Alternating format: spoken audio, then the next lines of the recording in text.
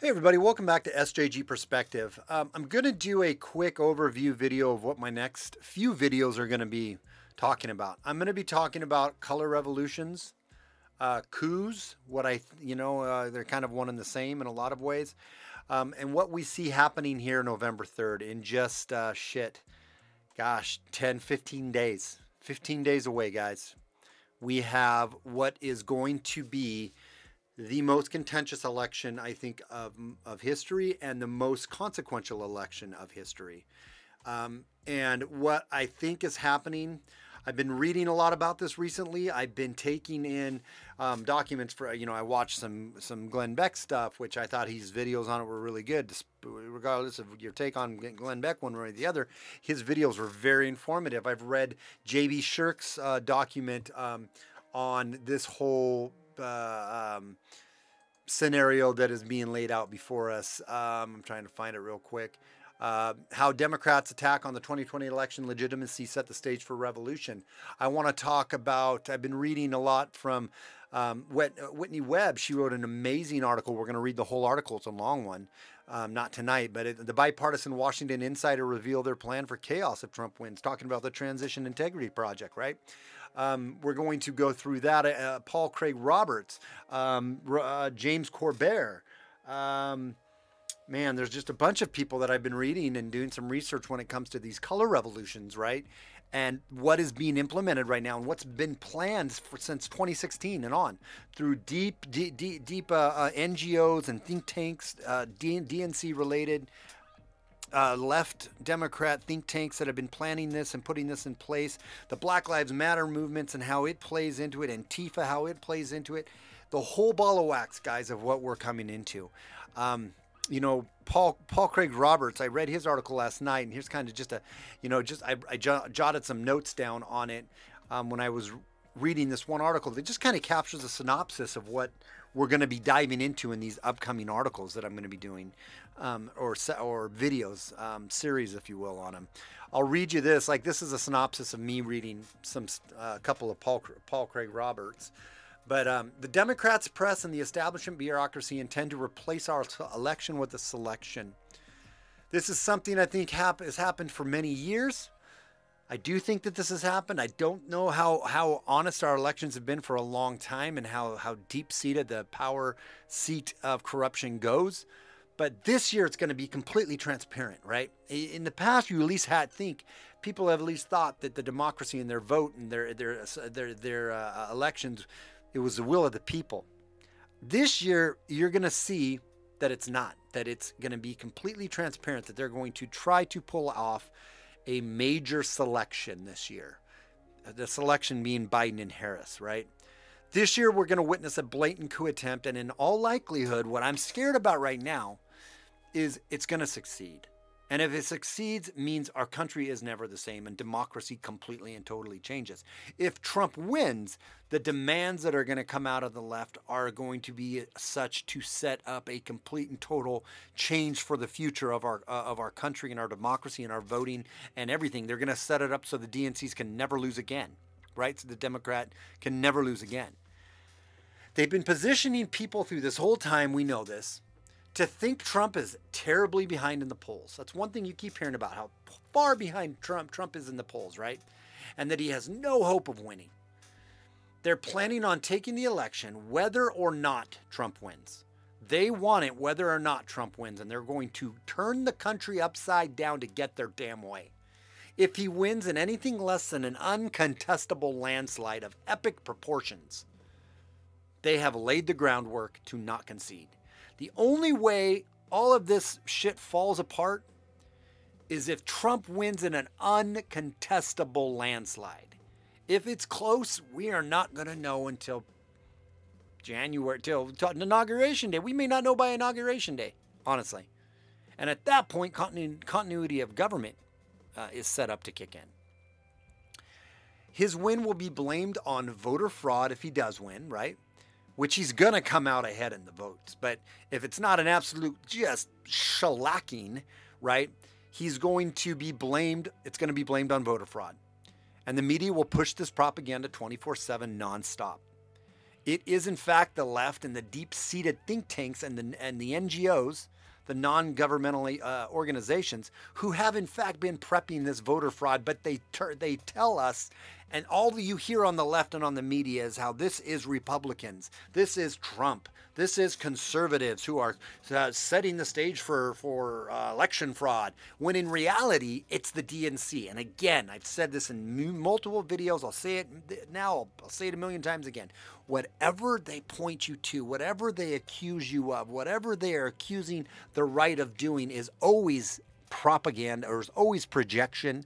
And it's the plank in their own eye pointing out the speck in the other. It is complete and total projection 100% of the time. Whatever they tell you they care about is the opposite. Whatever they tell you they're doing is the opposite. Whatever they accuse someone else of is exactly what they themselves are doing. The media will push the narrative that Trump is stealing the election.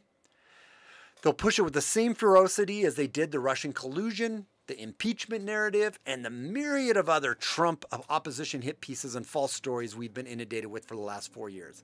This is what they are doing right now, and will continue to do even more after the election. The DNC has the lion's share of the mainstream media to back this narrative and program the American people with this brainwashing, and that is what is coming. That is what is going to happen. It's not going to be decided on election day, with the exception of one, I've said it, a complete shellacking to where it can't even be questioned. But 60-something% or 50% of Democrats are already saying they're going to vote by mail, setting it up so that they can't have the decision on election day. And then they have the ability to play with the numbers, cook the books.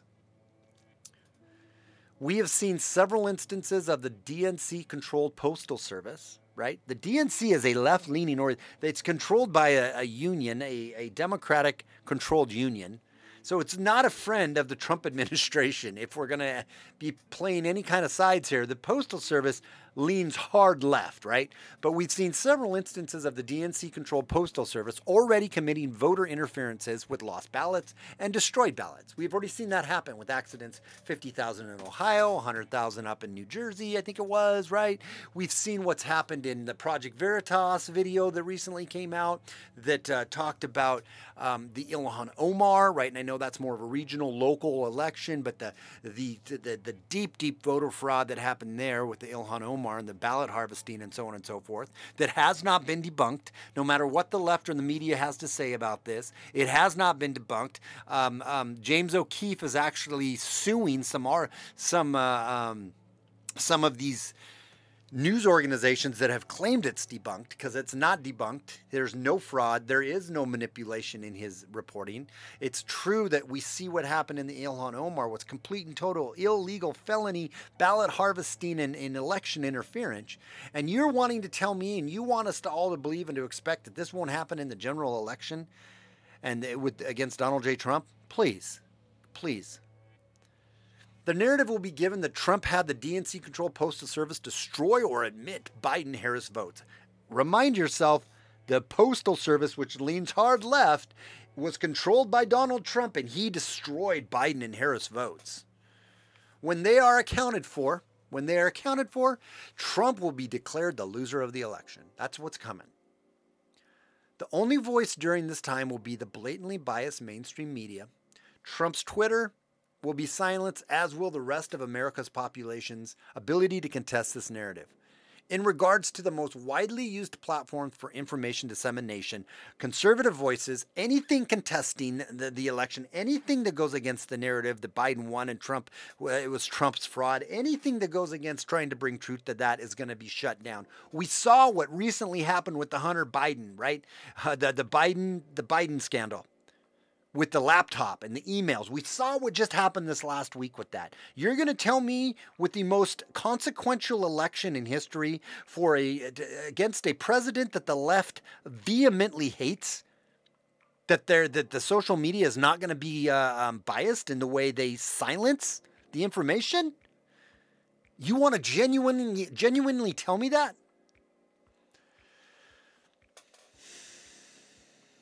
The mainstream social media platforms will silence any dissent against the official narrative.